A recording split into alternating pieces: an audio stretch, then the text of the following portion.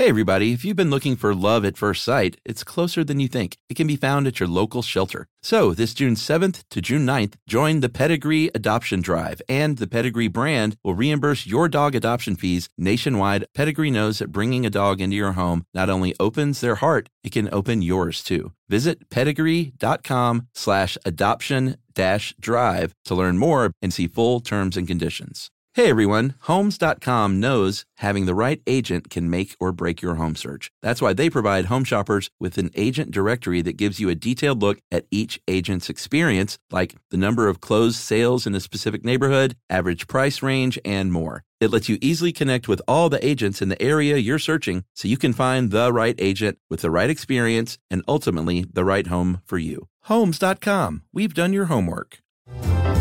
Welcome to Stuff You Should Know, a production of iHeartRadio's How Stuff Works.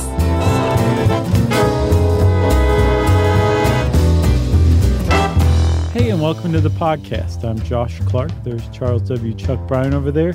There's Dave C., the guest producer extraordinaire. That's right. And this is Stuff You Should Know about... Wait, don't go anywhere. Student loans. No, really don't go anywhere. Yeah, this is pretty dry. I mean, we'll add our funnies. No, we won't. Okay. We'll add our funnies like we always do, but there's no getting around it that this is one of those Stuff You Should Know episodes that sort of falls under the banner of PSA. Sure. A little public service announcement for people to learn about something that they may not get, but it's just not scintillating. Right. How's that to drive people away? I really think you hooked them. For sure. No, listen for the funnies. And hey, man, if you're out there and you don't understand student loans, don't know what you're getting into, if you're a high school student. Yeah, or if you're already drowning in debt. We'll pay that debt for you. Yep. Just send us an email with your monthly bills and we'll pay them all off. No, this should really clear up a lot of that stuff, though, because it's not complicated, but there's just a lot to it. Yeah, but like how we got into this place. Because, yes, there's student loans and applying for student loans and, what you should know. But then there's also what you should know about after that when you join this 45 million big club student loan debt holders or debt owers who owe like $1.6 trillion worth of debt. And like a lot of that, about $1 trillion of it, I think, a little less than $1 trillion, has been generated since like 2010. Yeah, I mean, there are a lot of progressives in this country that say you want to really kickstart the economy in a long, permanent way, just forgive all these student debts. Yeah, and other people say you're a communist. Some people do. Yeah. I should go ahead and preface this with my personal experience. I did not get a student loan. I went to school and college. You were a little behind me, but it wasn't as big of a thing back then. No, I saw in the 90s the average student loan debt for a bachelor degree, not a year, not a minute. A bachelor's degree was $9,000. Yeah, college used to be a lot cheaper. State universities are still, not the most expensive. But when I was going to University of Georgia, dude, it was like tuition for a full load for a quarter was something like $600. Yeah. It was not that much money. Pay it in like pot. Especially at Georgia. So when my parents got divorced, part of the divorce was them selling a couple of things, like we had an Airstream camper and not like things that clearly the family wouldn't be using anymore. And so they agreed, like, let's sell these couple of things, and Chuck's the last one going through because my brother, of course, had an academic scholarship. Of course. Didn't have to pay for anything. No. Chuck, he needs that money for school because he's not getting anything. He needs that camper money. I needed that camper money. So they said, let's put that in an account for Chuck to go to school. That lasted me 2 or 3 years, I think. The camper money did? Yeah, because Georgia was so cheap. Man. It was a heck of a camper, too. Well, okay. But yeah, Georgia was really cheap, and living there was cheap, and books were pretty cheap. Yeah. So that lasted me a few years, and then after that, I just, I've been working since I was 13 anyway. I was going to say you had a job throughout to help you with like living stuff, right? Totally. Yeah. And I just kept paying for my college after that. It wasn't like some big like, hey, I'm going to pay for my school starting from now. I was just like, well, that money's gone, so I'm not going to ask my parents for it. Like, I've been working since I was a teenager. They sold their camper. So I'll just keep working and pay for my remaining education. Yeah. And it was not that big of a deal. I lived very well in college. You know what that's called is pulling yourself up by your bootstraps, 90s style. I don't even feel like it was, though. I was just like, hey, I wait tables. I make pretty good money. I can afford that $600 a quarter. The thing is like the idea of being able to live as a college student and pay for college and feel like you're doing fine, waiting tables I had tons of money. I know. It's just outrageous, outlandish, everything. I cannot imagine leaving Georgia with $30,000 to $90,000 of student debt. Right. I cannot imagine that. And that's one of the things that makes all of those people who say like, you whiners, you took out these loans, you owe them. We paid off our student loans when we went to school. All those older people who are saying that are missing the point that college has gotten way more expensive in the last about 10-ish years for a lot of different reasons. But it turns out largely because of an Obama-era initiative to make higher education accessible to more people. There were just a couple of safeguards that weren't put in place that really let this thing run rampant. Yeah.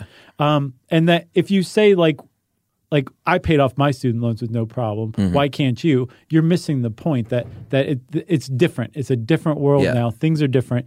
And it used to be before when you had your first real piece of lifelong or long-term debt, it was a mortgage for a house. Yep. You were paying for that house, and you were virtually guaranteed that at the end of that mortgage, that last mortgage payment, what you paid for that house was going to be less than what the house was worth then. It was an investment. Right. Now we're putting out teenagers into the world who have, in some cases, mortgage-level debt without having any income yet whatsoever. And when they pay off that last bit of debt, there's nothing that was of value necessarily associated with it because they had to get a college degree just to try to get a job. Yeah. Whereas before it was like you got a college degree and you automatically were going to get a good paying job or certainly a better paying job than you would have gotten with the high school diploma. It's a different world now. Definitely. You probably didn't get a student loan either, did you? No, I luckily didn't need them. Yeah. They had the what was that grant that the lottery paid for? Yeah, I think when you came along, that was in place. That started right as I was leaving. I think first year for me. Was it the Pell or was it No. it was the Georgia Lottery pays for it. Oh man, I can't remember. I can't remember the name of it either, but it was a kind of grant that you had basically a free ride in school if your GPA was high enough at an in-state school. That's right. Great deal. Yeah, and if you are a student now... Hope grant. Hope, that's it. Hope Scholarship. Because I just remembered all of the parents saying, you better not lose that Hope grant. I know. I think it was was it 3.0 or something, 3.2? Something like that. Couldn't Something follow. definitely attainable. Yeah. So, our first bit of advice, we're going to pepper some advice in here as old dudes.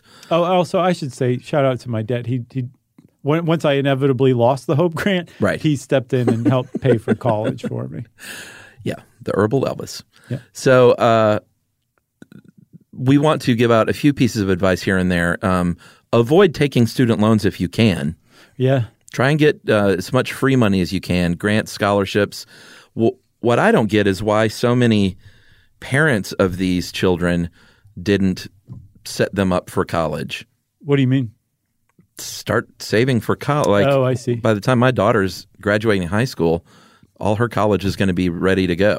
So if she wants to go to college. Right. One of the things that this Obama era initiative to expand higher education, one of the purposes of it was to make it so that people, lower income families, had an easier opportunity to go to college.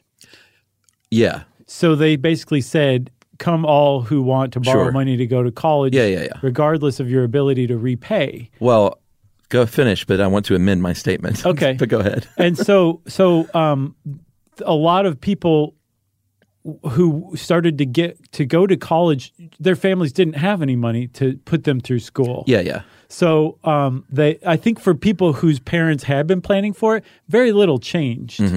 But it was that an entire tranche of Americans that hadn't really had much access to higher education all of a sudden did starting in 2010. Yes. To be crystal clear, was not talking about those people. You were pulling Why didn't their parents just set them up? The Mitt Romney thing, right? Remember when he said that? No. Oh, he was like, why don't you just go borrow the money from your parents? Oh, that's right. When he was Binders full of women. Right. Was that Romney who had binders full of women? Yeah. Yeah. Forever. No, I'm talking about the tranche of kids whose parents could afford to save money for their kids' college and did not. Yeah. Because that is a tranche. I don't know. I think one of the other things, maybe there are a lot of parents who are like, you know what, this is your education. You pay for it yourself. I think there are also a lot of selfish people in that generation of parents. Sure. Narcissists who did not plan for that stuff for their children. Right. Because they were busy taking care of themselves. They blew it all on pot. Hey, I don't know, man. I'm not saying that, but I just want to make it clear I was not talking about less fortunate people that are now able to go to school. I think that was good that you amended that. Okay. But if anybody didn't know that you weren't saying that, they haven't listened to Stuff You Should Know very long. That's true. We haven't even started this podcast yet. I know, man. It's going to be 3 hours long. No, we'll blaze through this. There are different types of student loans. The main two big groups are federal student loans and then private sector student loans. And so again, after you've exhausted all chances for grant, scholarship, any kind of free money, then you turn to granddad. Loans. Right. The first ones you want to turn to are the federal governments because the loans you get from them are top quality as far as you're being a borrower is concerned. That's right. And there are a few different kinds of those. There are direct subsidized, direct unsubsidized, and direct plus. Plus is capitalized all the way across. Subsidized direct loans. The Department of Education is your lender. I didn't know any of this stuff. Well, it's new. Yeah, I mean, I was just surprised at some of this stuff. It's not. I'm sorry. It's not new. Remember Stafford loans? Yeah, that's what they used to call direct loans. Okay, I remember those. It's basically the same thing, but it's just radically expanded since 2010. Okay, so I don't feel as old as I thought. No, there you go. So. The Department of Education is going to cover the interest under a few circumstances. And the interest is, you're going to hear that word a lot. That's a big deal with any kind of loan or credit that you get. Yeah. That's where they get you. And this is specifically the direct subsidized loan that they will cover the interest on. That's right. If you were in school at least part-time, that is one. During the first 6 months after you leave school, don't even have to graduate, but you've either graduated or disenrolled or whatever, unenrolled. You've been dishonorably disenrolled. Or if your loans are in deferment. Only undergraduates can get these. They are based on financial need. Yeah. And the school is going to say how much you can borrow. You can't just say like, yeah, tuition's $10,000, but I'd really like 30. Well, even if you could do that, these things are capped because the interest is covered by the Department of Ed, like you were saying, which is a big deal. So if you go to school full time for 4 years and get your bachelor's degree, that whole time you are not accruing a penny of interest. Yeah, and that's a big deal. Huge deal. But there's a cap on the amount that you can borrow. Right. If you're a dependent student, meaning that your parents still claim you as a dependent on their taxes and they could conceivably help you out or whatever. They don't have campers to sell. Exactly. Or they've sold all the campers and now they're tapped out. Yeah. You can conceivably borrow $3,500 and have it be subsidized. Correct. And I think over the course of your college career, it's something like $23,000 or something. No, I'm sorry. It's $31,000 for a 4-year degree that could possibly be subsidized. Okay. Which, as we'll see, is not enough to cover a 4-year degree basically anywhere these days. No. So, I didn't tell you what the second thing they sold, though, by the way. What? We had a food truck. What? This is pre-food truck. It was a trailer. You didn't even call it a food truck. You know what it was called? What? The Food Factory. What kind of food? So my dad and my mom would go to these arts and crafts festivals and set up and sell like hot dogs and hamburgers and popcorn and stuff. And they still got a divorce after that kind of experience together. Some might say it had a direct correlation. You burn the popcorn again. So they sold the Airstream in the food factory. Wow. So would they sleep in the Airstream and the food factory would tow the Airstream? No. These were just local things. Oh, okay. So you go set up for the weekend at the Yellow Daisy Festival and sell hamburgers all weekend to rednecks. Did they do it for fun? No, they did it to make money. My dad was always trying to make extra money. He always had these, I don't know about get-rich-quick schemes because they weren't. Right. But make just enough money to cover the cost schemes. Uh-huh. Yeah, he was always... Break-even schemes? Yeah. It's funny. My brother's kind of the same way, but he's actually smart. Right. And does make money on the side. Sure. And spends it on pinball machines. I said way too much. Direct unsubsidized. I know. Our Wikipedia page is going to really expand soon. So annoying. These unsubsidized direct loans you can get undergraduate and graduate students. Mm-hmm. They are not based on your financial need, even though the school is still going to say how much you can borrow. It can't be more than the cost to attend the school, obviously. Mm-hmm. And the interest rate is probably pretty low, but you are going to pay interest, and they are accruing interest over the life of the loan. Right. That's a big deal. It's basically like you're still accruing interest, so it's like a regular loan. Yeah. But what makes it so much more attractive than, say, like a private loan, which we'll talk about, is that the interest rate is fixed and it's low. So the government's like, we're not trying to like screw you over or anything like that. Mm-hmm. We're going to loan you money. It's still a loan, but we're going to make the terms pretty good. Right. So just bend over and we'll make a deposit. You're still going to, they're like teens getting ready for college listening to this with their parents right now. They get it. Yes. Kids, ask your parents what Chuck just meant. They get it. Okay, so there's direct subsidized, there's direct unsubsidized, and then there's the one that comes from the federales that most resembles like a regular private lender bank loan. And that's the direct plus loans. Do you know what plus stands for? No. I should have looked that up. This is a How Stuff Works article, by the way. Yeah. Very thorough. I wasn't telling you. I want to know, though, now, too. So just keep. All right, so you look that up, a rare in-show lookup.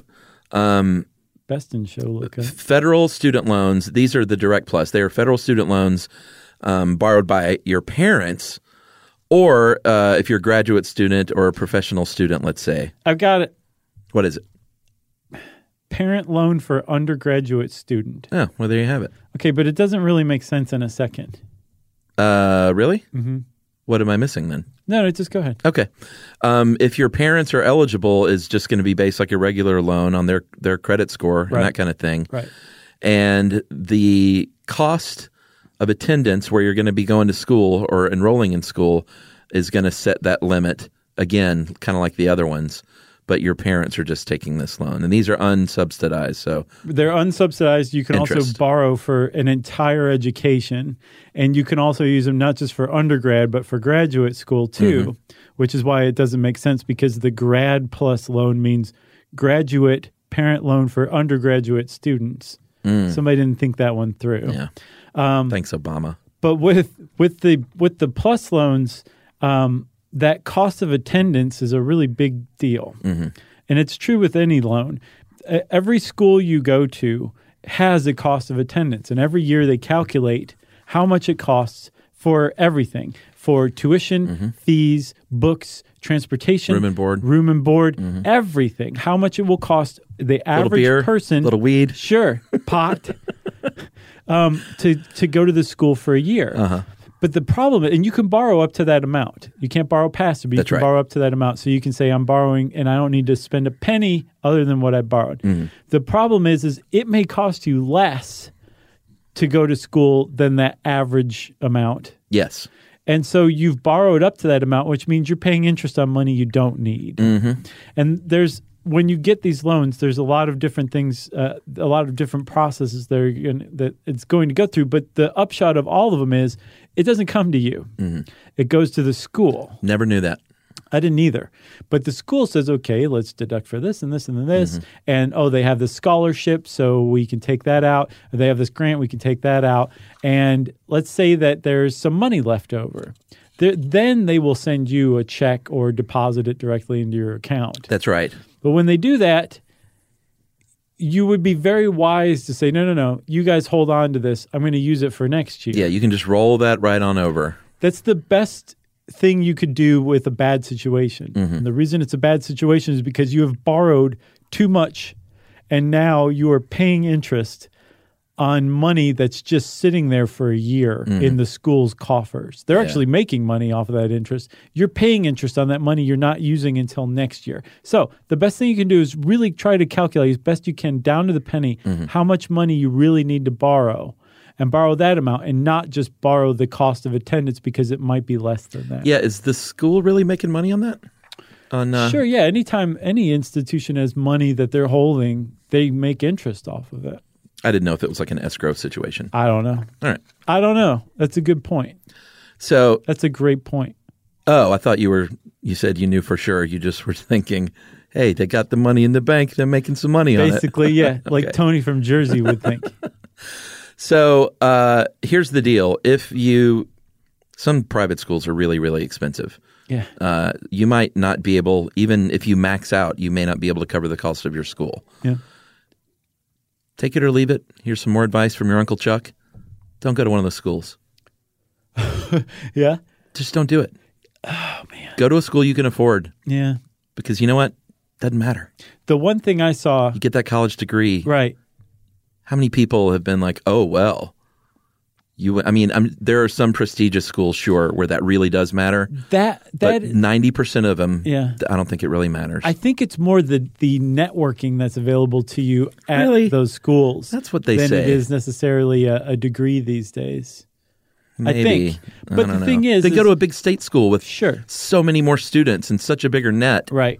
The thing I saw that was like the most foolish thing you can do is to go to a state school that's out of state for you, because the education you get at that state school is going to be virtually identical to the education you get at the in-state school, but you're paying 3 to 4 times as much for that same education. But your parents don't live an hour away. I guess so. But surely there's another state school 4 hours away or 2 hours away or whatever. I get wanting to be away from your parents or whatever. I totally get that. But figure out another way. Going to a different state school is not a good idea. Agreed. And, you can just flush all this advice down the toilet, kids. But what you really shouldn't do, I think, is go to that super expensive private school that has 1,200 students. Yeah. Because you're not – the networking opportunities there are so slim. Right. Well, they say that people who borrow for a liberal arts degree typically have the hardest time repaying it, even if they come from the socioeconomic class that is more likely to repay it, that could repay it, because the wages don't pan out to be anything that can really pay off so you have a really expensive education. And then you sit in a coffee shop reading poetry. Yeah, that doesn't pay very well. Does not pay well. And it's not all about money. Totally. I totally get that. Chuck gets that too. Mm-hmm. That's not the point, and it's not the answer to everything. Money's not the answer to everything. No. But having lifelong debt that you will never get out from under. That's crippling. It's hard to fathom at age 17. Mm-hmm. And so hopefully your parents are worried about this and saying hey, you need to be thinking about this. You shouldn't do that, and giving you good advice. But if they're not, please seriously sit there and consider whether what you're going to spend an astronomical amount of money on is actually worth it. Yeah, because it's not just about money, but having that mountain of debt at 21 years old really narrows your opportunities in life. Yeah, and if you might think it broadens opportunities to have gone to this school, but if you've got $90,000 in student debt, it narrows your opportunities. It just does. On not opportunities, but on the paths that you might be able to take. Right. Well, you're probably going to be in a situation where you don't have the luxury of saying, I'm going to wait for a better job offer to come along. Right. You're going to be like, just give me a job, please. I'll take whatever. And you're going to be very unhappy. What's more, there's a really high likelihood that the more astronomical your debt and the lower your wages, that you're going to default on that, which we'll talk about later. Yeah. But once you start defaulting on loans, then you really are on a hard path because credit opportunities are closed to you. You get harassed all the time. Yeah. There's just it's a lot. It's a bad jam. Bad things can happen if you owe people too much money, even the federal government. All right, we should take a break, but it's really occurring to me how smart we are and how every child in America needs to be listening to us right now. Yep. All right, we're going to come back right after this. Learning things with Chuck and Josh. Learning all the things stuff you should know.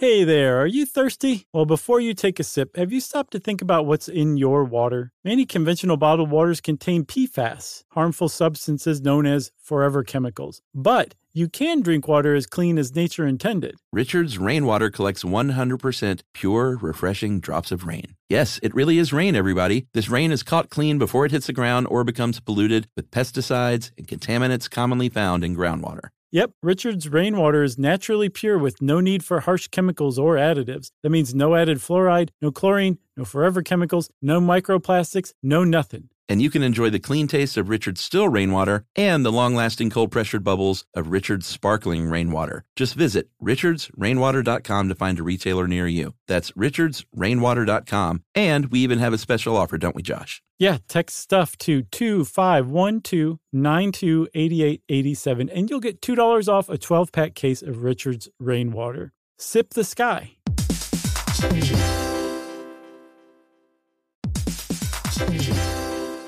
All right, game off. Let's pause here to talk more about Monopoly Go. Because in Monopoly Go, you can team up with your friends for timed tournaments where you work together to build up each other's boards. It's very nice. That's right. And the more you win together, the more awesome prizes you unlock. And there's so much to get. I'm talking about unique stickers that you can trade with friends to complete albums for big prizes, cool new playing pieces to travel the boards with, or hilarious emojis for taunting friends when you smash their buildings or heist their vaults. Plus, Monopoly Go feels new and exciting every day with constantly changing tournaments and challenges, like digging for treasure or a robot pachinko machine. And there's always new timed events that help you win big, like massive multipliers for everything you win or rent frenzies. That's right. There's always something fun to discover in Monopoly Go. So get off the bench and go download it now for free on Google Play or the App Store. Game on.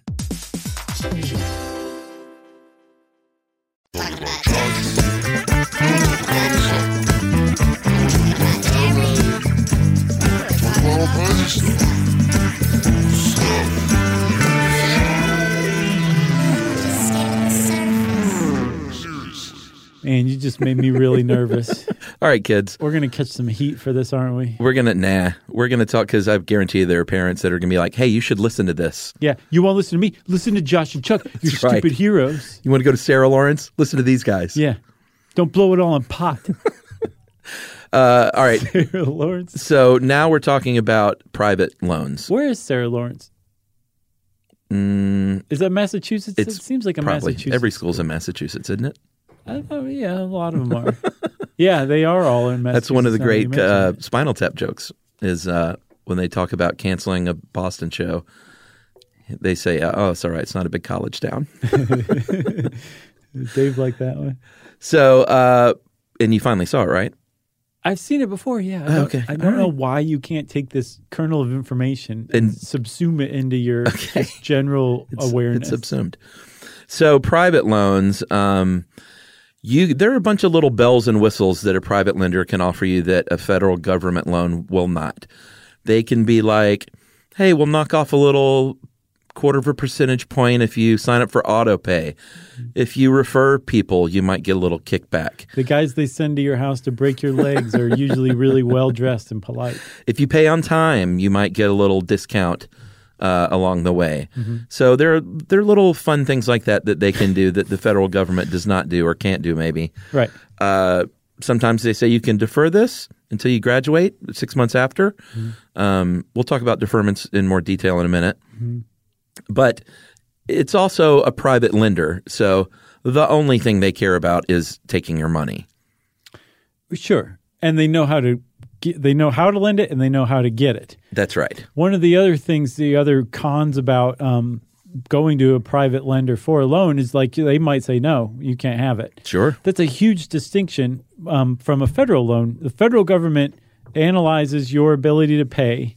As a kid, they're just going to say, yes, fine, come on in. Here's your money. Mm-hmm. If it's a plus loan and your parents are on the hook, They don't look at your parents' credit score. They don't look at your parents' debt-to-income ratio, meaning essentially their ability to repay the loan. I think they do look at their credit score. They look at their credit worthiness. Oh, well, sure. And there's a big difference. Yeah, Basically, they look to see, do your parents have any negative reporting on there? Right. Like, have they defaulted on other loans in the past? No? Great. We don't need any other information. Yeah, I see what you mean. No, they pay their bills, but they also only have 5% of their income left after Right. their bills are paid, and this is a horrible hardship for us. Yeah. But please lend us the money anyway. A private lender is going to be like, your parents' debt-to-income ratio is too high. We're not going to give you this. They're Or like, I hate to break it to you, 17-year-old, but your parents are in a really bad financial situation. in case you didn't know, Yeah. they had to sell the food truck and the Airstream to put you through college. That's right. So the private lender may turn you down. That's another con too. Yeah, you can get a co-signer. Of course, this is when you get like usually one of your parents on board or something. They're of course on the hook for it, just like it is their loan. Yep. But lenders offer a couple of different things. You can get a fixed loan, or you can get a variable loan. Those variable ones, if anyone learned anything from the housing crisis, Yeah. they can be very dangerous. Yeah. Because they're based on a couple of things: the LIBOR, London Interbank Offered Rate, and the prime rate. And that's when, if you have like the best credit in the world, you're going to get that rate. Right. But And- the variable rate can vary, and so 3 years into school, you could be paying a different rate. Yeah, because those rates change. That prime rate and the LIBOR rate change, and so they're taking that as the base rate and then adding to it percentages based on your credit worthiness. That's right. And then that's the interest rate you pay. And because those base rates change, your interest rate changes. And if those go up dramatically, your monthly bill goes up dramatically. From Yeah. month to month, it can just kind of swing kind of wildly. And that's not good for the old ticker when you open those envelopes or get that email with your monthly bill. Yeah, we dodged a bullet with that with our house loan because we had one of those variable arms, Oh, yeah. and it just didn't bite us in the butt. Oh, that's good. We just got kind of lucky. I remember hearing about that with the subprime mortgage debacle. Oh, that, yeah. People were getting these loans, and the first 4 years it was easy street, and then year 5 would come, and the payments would just balloon. Boing. So, yeah, that's variable rate. You can also get fixed rate, although it's usually higher than what you're signing up for, but you know exactly what you're getting Right. through the life of the loan. And that's what the federal government loans offer, is a fixed rate. Right. Almost always lower than what you're going to get from a private lender. Right. So if you're going to a private lender, you're probably going because you have exhausted the money that you got from the federal government. Yeah. The private loans are still going to disperse the money to your school, which I didn't know as well. Yeah, everybody's just going around you. That stuff drives me crazy. It's like, I'm borrowing. Give it to me. the money.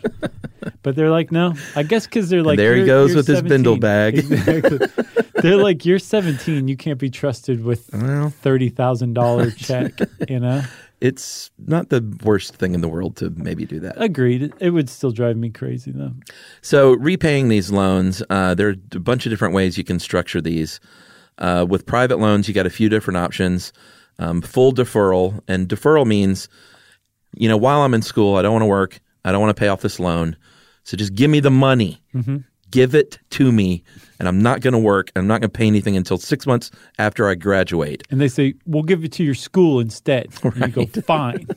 And they'll say, fine, but you're going to be paying that interest. That's still accruing the whole time. Right. You're not making any payments whatsoever until None. after you graduate or leave school, 6 months after sometimes. Right. But like you were saying, the interest is accruing, and like It's going to be a bigger payment in it's the going end. to be an eye-popping payment when you start finally making payments. Right. Depending on how much money you make when you graduate and start paying, you can deduct some of that interest on your taxes, about up to $2,500. Currently, yeah. So that's nice. Right. Immediate repayment means you're in school, you get this loan, but you start paying every month just while you're in school because you're smart. Got a job at Mexicali Grill. That's right. Start making some payments. Yep. Start making those payments, at least on interest. You have an option, I think, whether to pay interest or not. Yeah, there's interest-only payments too, Right. which is basically like I want to pay just the interest on my loan, so that I know exactly what I'm paying when I finally start paying off the principal after I graduate.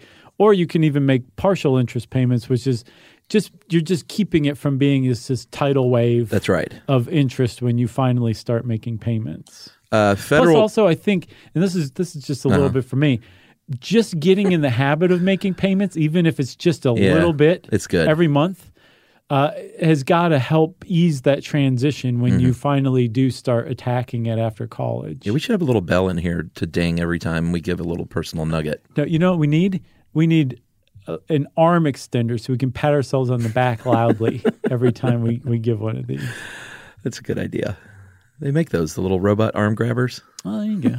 I think we should just say, bears saying one more time, even though our school was paid for it ourselves, we don't have student loans, we totally sympathize with anybody who's struggling with student loan debt. Like that sucks. And like we don't want you to feel like we're talking down to you by giving you this advice. Not at all. Okay. That's a very nice thing to say, though. Federal loans, it's a little bit different with the repayment structure.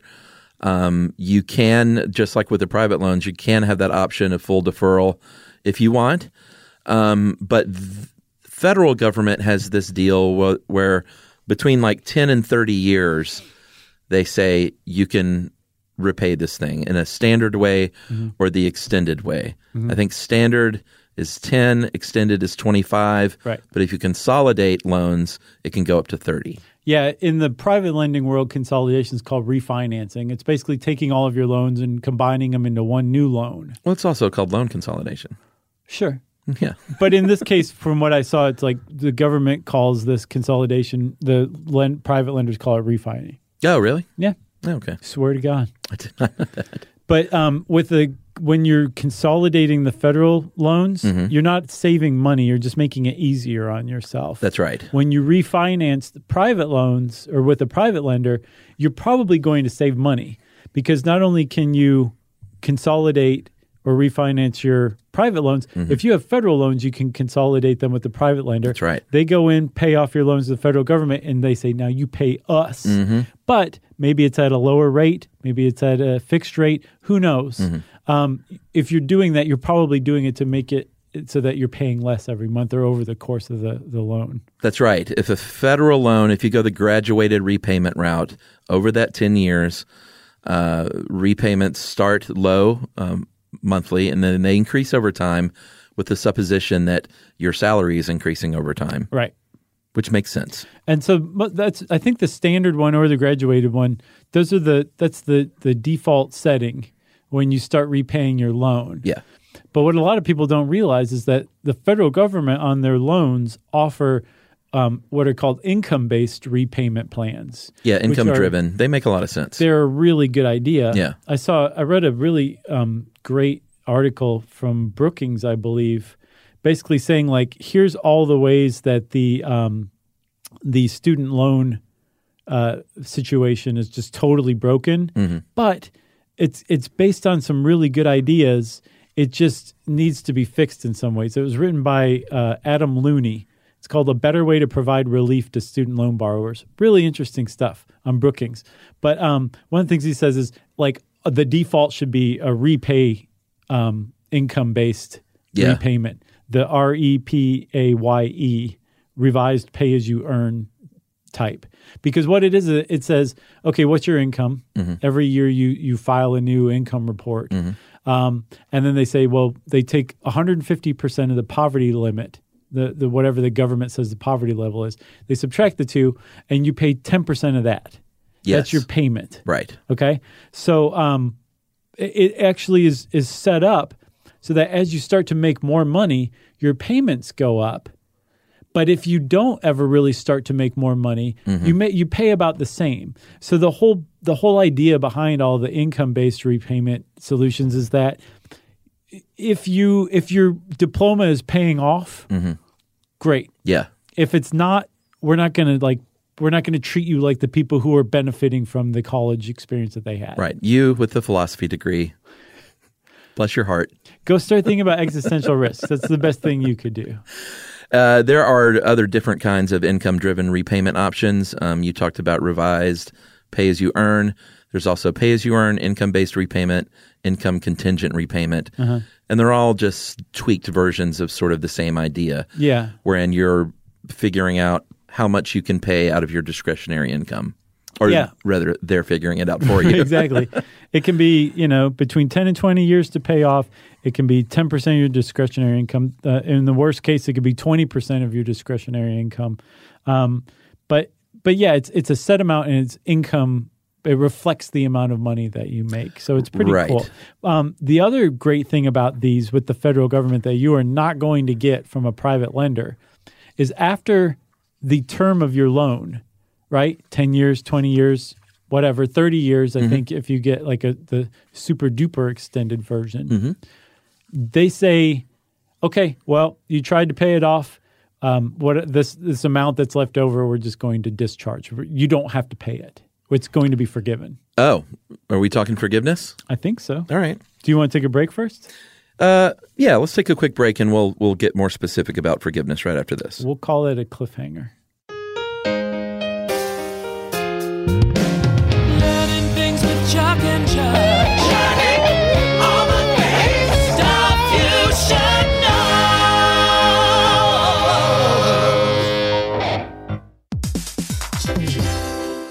Hey there, are you thirsty? Well, before you take a sip, have you stopped to think about what's in your water? Many conventional bottled waters contain PFAS, harmful substances known as forever chemicals. But you can drink water as clean as nature intended. Richard's Rainwater collects 100% pure, refreshing drops of rain. Yes, it really is rain, everybody. This rain is caught clean before it hits the ground or becomes polluted with pesticides and contaminants commonly found in groundwater. Yep, Richard's Rainwater is naturally pure with no need for harsh chemicals or additives. That means no added fluoride, no chlorine, no forever chemicals, no microplastics, no nothing. And you can enjoy the clean taste of Richard's still rainwater and the long-lasting cold-pressured bubbles of Richard's sparkling rainwater. Just visit richardsrainwater.com to find a retailer near you. That's richardsrainwater.com. And we even have a special offer, don't we, Josh? Yeah, text stuff to 2512928887 and you'll get $2 off a 12-pack case of Richard's Rainwater. Sip the sky.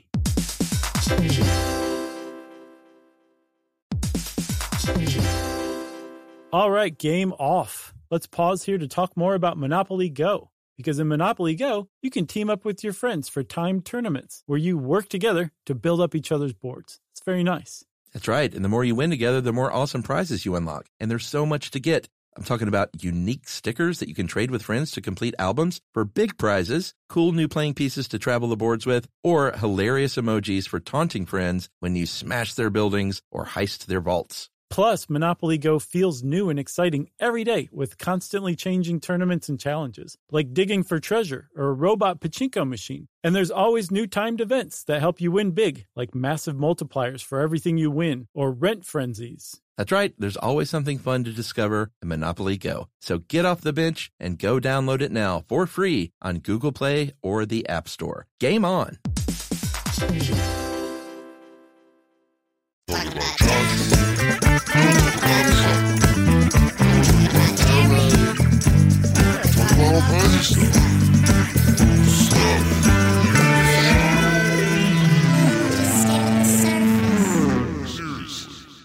All right, so you teased forgiveness. Teased it so hard. You're the one who said bend over and I'll make a deposit. I don't want to hear it from you. I'm sorry again, parents with children listening. That's right. There is a plan called the Public Service Loan Forgiveness Plan that what you were talking about, under certain circumstances, they will forgive your remaining balance if you have been paying for that 10 years or 120 qualifying months.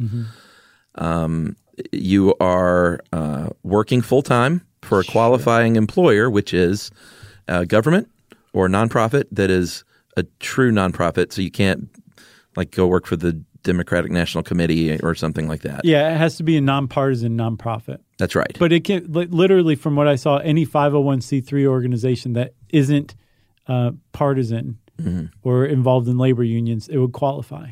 Yeah, but here's the thing is these got a bit of a bad rap when that first wave came through because 99% of these relief applications were rejected.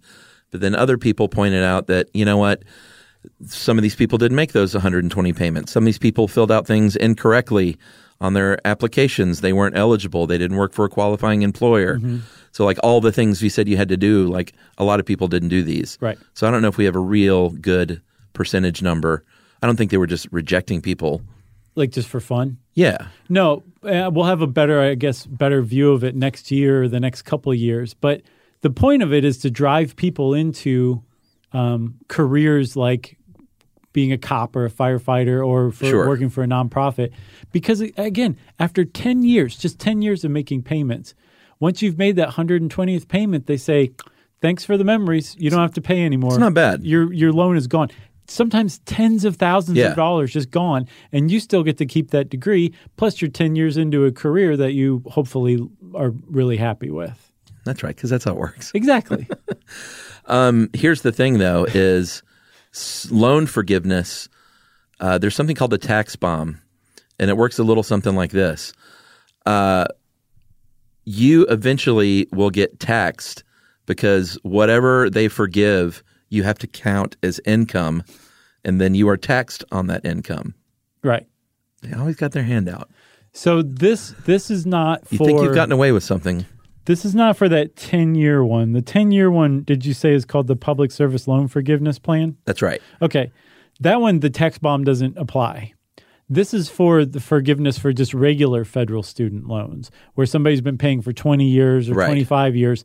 Whatever's left, the federal government says, you know what, you did it. You faithfully paid this stuff off, but you just never made enough money to really pay it off, so we're going to forget about It's it. clear that you're not going anywhere in life. but that amount that's left over, we're going to count that as income on your income tax. So say you have $30,000 left. Yeah. If you're a high income earner by that time, Well, which could pay- you probably aren't, though, if that's right, Yeah. exactly. But let's say all of a sudden you just had a huge uptick in your salary in 2 years before that 20th year of payments came Right. along, and you just still had a big amount left over. You could be paying 37% on that. So if you had 30 grand left over and you were in the highest earner bracket, you would owe 11 grand in taxes on that debt forgiveness. Yeah. The thing is, some people who know about this stuff say there's no way the federal government's actually going to do this to people. Yeah, because we're not there yet. No, we've got about 10 years before the first people who are eligible for that will come. We'll be able to test that. Yeah, and we should also point out that it's all relative. You know, if you are not in a high tax bracket, Right. it could still be a big burden on you because you're not making that much money. Sure. But when you reach that right, yeah, you're right. You know what I mean? But hopefully, some observers are saying they won't do that to anybody. Other people say, I don't know. You know, like if you default, which we'll talk about in a second, if you default on federal student loans, they take your tax refund. So who knows? Maybe they will charge people with that tax bomb at the end. Maybe. So defaulting, that means, well, that could mean a few things. If you're a day late, you're delinquent. Dollar short? If you're 3 months late, if you're 90 days late, then they're going to report you to the credit bureaus. If you don't make a payment for 270 days, then you're finally considered in default. And you don't want to do that. You don't want to default on any loan No. in life because, hey, it's the wrong thing to do. Sure. If you can help it at all. Right. I know sometimes life happens in such a way that you can't.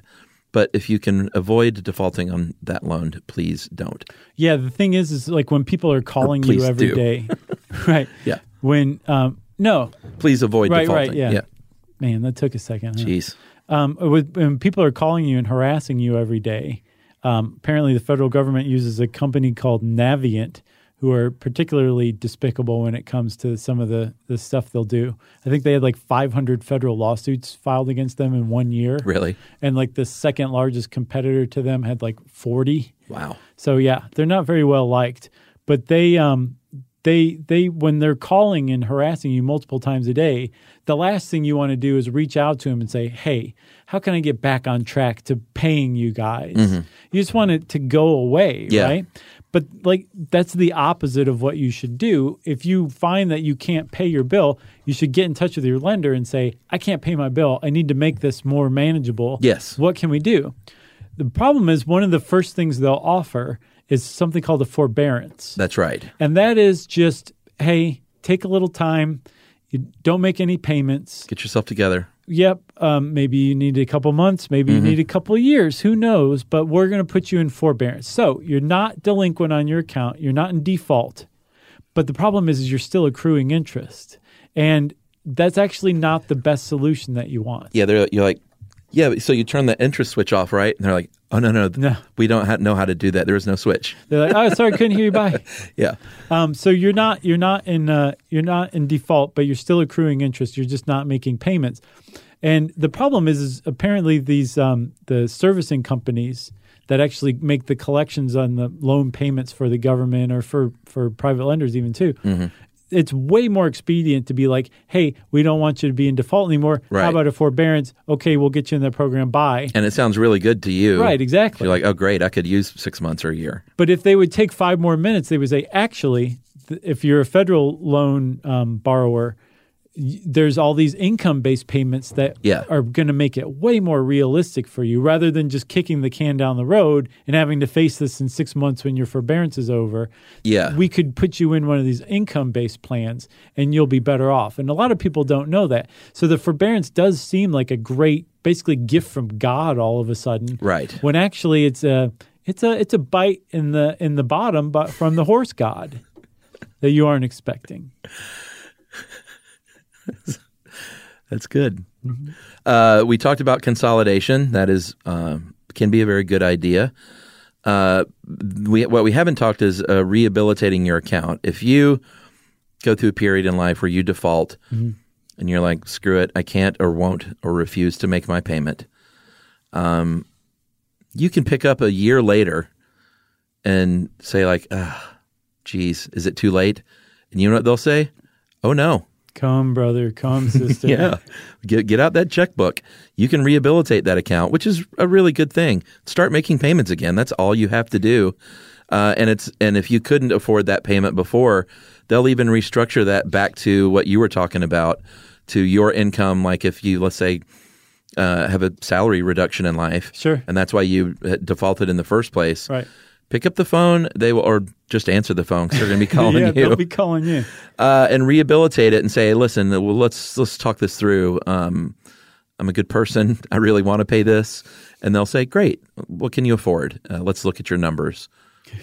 And then you start paying it. And then all of a sudden, if you've paid 9 payments over 10 months, then you're considered current. Your default status is removed. Credit bureaus think you're a great person again. And you only get one shot at this, though. Right. That rehabilitation, you get one chance at. One chance. And that's just with federal loans, right? I believe so. I'm pretty sure it's just that's just federal. So, ultimately you want to stay out of that. There is a second chance with the federal government, but it's not necessarily easy to do. Right. So with one of the things that happened with all of this student loan, there's like a student loan debt bubble that a lot of people are worried about. Because there's like $1.6 trillion out there right now, which is good in one way because with student loans, the system is set up so that the people who are benefiting from it now, people who are borrowing to go to college, are paying back into it later to benefit the people who need to borrow that are coming behind them. Right. Okay, so it's actually a pretty interesting, good system. But the problem is with that much money out and as many people at risk of defaulting on these loans, a lot of people are worried about it. Yeah. One of the reasons that people are worried about being of the risk of default among a large section are what some people call SUMs. Right. People who have some college education. Did you see that? Yeah, people who went to college and didn't graduate, basically. Yeah, and one of the problems from that Obama initiative to expand higher education was to say, oh yeah, online colleges we've never heard of before, sure, come on in. Barely accredited colleges, come on in. Like basically scams. Come on in and take all this money. I won't mention a very prominent. No, we can't. Okay. Okay. I looked it up. That didn't apply. Oh, okay. Not even accredited. Oh. Yeah. Wow. No. So the fact that the country was awash in easy money for college education, and that no one was watching the sharks who were coming to soak it up means that a lot of people went to schools that they got zero benefit from. Right. But walked away with a lot of money that they owed. That's right. And so these are the sums. So basically these people would have been better off with just a high school education because to an employer, a little bit of college doesn't help. No. you have to go graduate. Yeah, you don't walk in and say, well, I spent 3 years and... That's so close. Yeah. Jim, can I call you Jim? Yeah, sure. So close, Jim. What's called the sheepskin effect, which is the actual increase in wages that you can typically expect from a college diploma, there's no proportion to it. Right. If you get 3 years of schooling, you don't get 3/4 of a sheepskin effect. It's all or nothing. That's right. And you only get it when you graduate. So if you don't graduate, you got nothing from that increase in wages, and you actually owe money through student loans. So there's a big problem associated with student loans. Yeah. And a lot of people are kind of worried about it. And one of the things that is causing worry too are people have figured out how to take a bad situation and make it even worse. Because some lenders, and I think the federal government's among them, take student loans, package them up, and sell them as securities. It's like the housing crisis. It's exactly like the housing crisis with one big difference. That subprime mortgage crisis, even if somebody defaulted on a loan, there was still a house that could be taken and sold. Right. And that sounds extraordinarily heartless, but I'm saying from an investor's point of view. Well, that was a physical thing. There's collateral. Yeah. With the student loan, there's nothing backing it. Yeah. If the person defaults, then you just lost everything from this investment. But the idea that people are like, oh, there's a student loan bubble, let's figure out how to turn it into an investment that is really ill-advised. Yeah. That's what I think something like $280 billion of that $1.6 trillion is securitized. Wow. I think Mark Cuban, one of his big deals is student loan. I don't know, like paying it off or relieving it? Trying to help solve the problem. Yeah. I think he's one of the ones who's kind of been shouting like there's a big problem coming. There's a huge problem coming. I think a lot of people know it, but very few people know what to do about it. Right. There's one other thing. There's a proposal by Rand Paul that was brought to committee on December 3rd, 2019.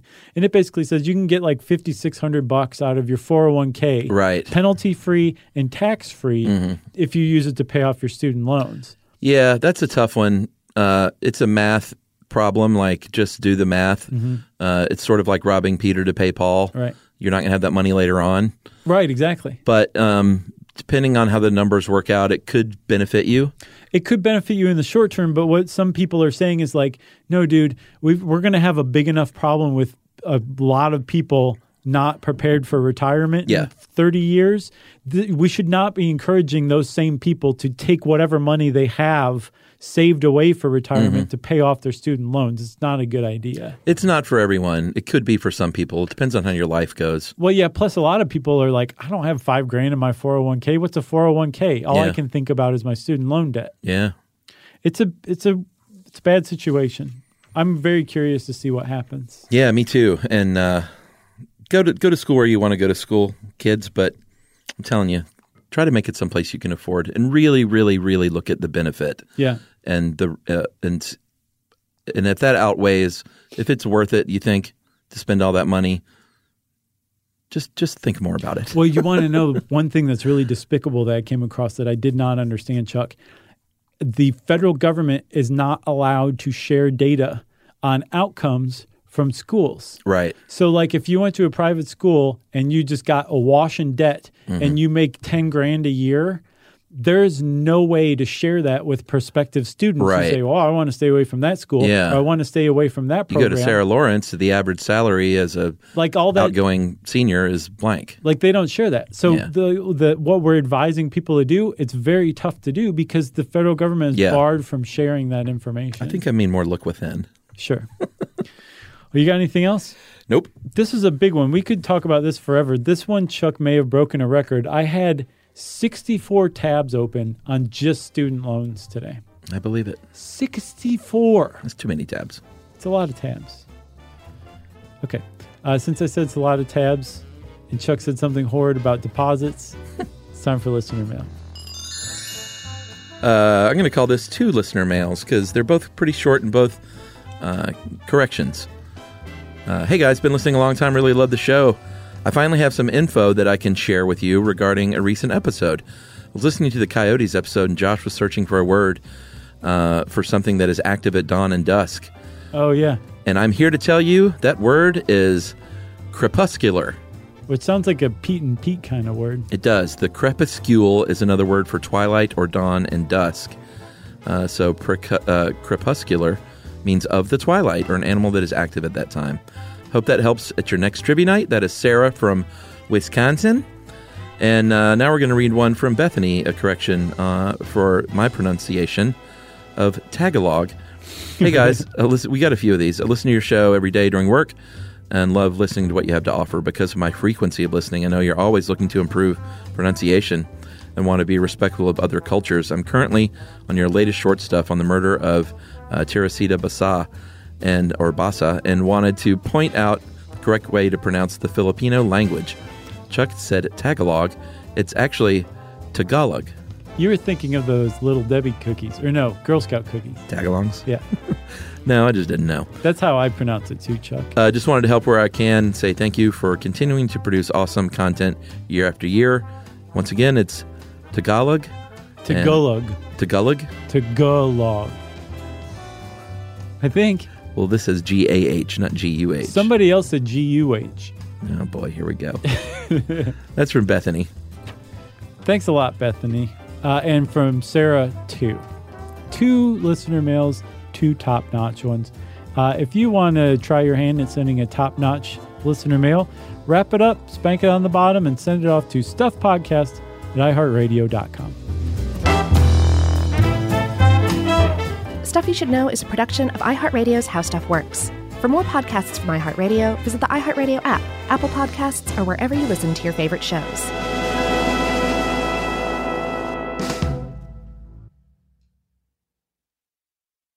Are you thirsty? Well, Richard's rainwater is caught clean before it even hits the ground. Rain is naturally pure, so there's no need for harsh chemicals or additives. Richard's rainwater contains no chlorine, no forever chemicals, no microplastics, no nothing. Enjoy the smooth, clean taste of still rainwater or the cold-pressured bubbles of sparkling rainwater. Just visit richardsrainwater.com to find a retailer near you. That's richardsrainwater.com. And for a coupon, text STUFF to 251-292-8887 and receive $2 off a 12-pack case of Richard's Rainwater. Hey, if you haven't heard of Visible, well, now you have. They're the wireless carrier that's making wireless visible. It's in the name. Switch to Visible, the wireless company that makes wireless visible. Get a one-line plan with unlimited 5G data powered by Verizon as low as $25 a month every month, taxes and fees included. Use promo code STUFF20 to receive $20 off your first month for listening to this podcast. Switch now at Visible.com. For data management practices and additional terms, visit Visible.com. The Visible monthly rate is $25 per month.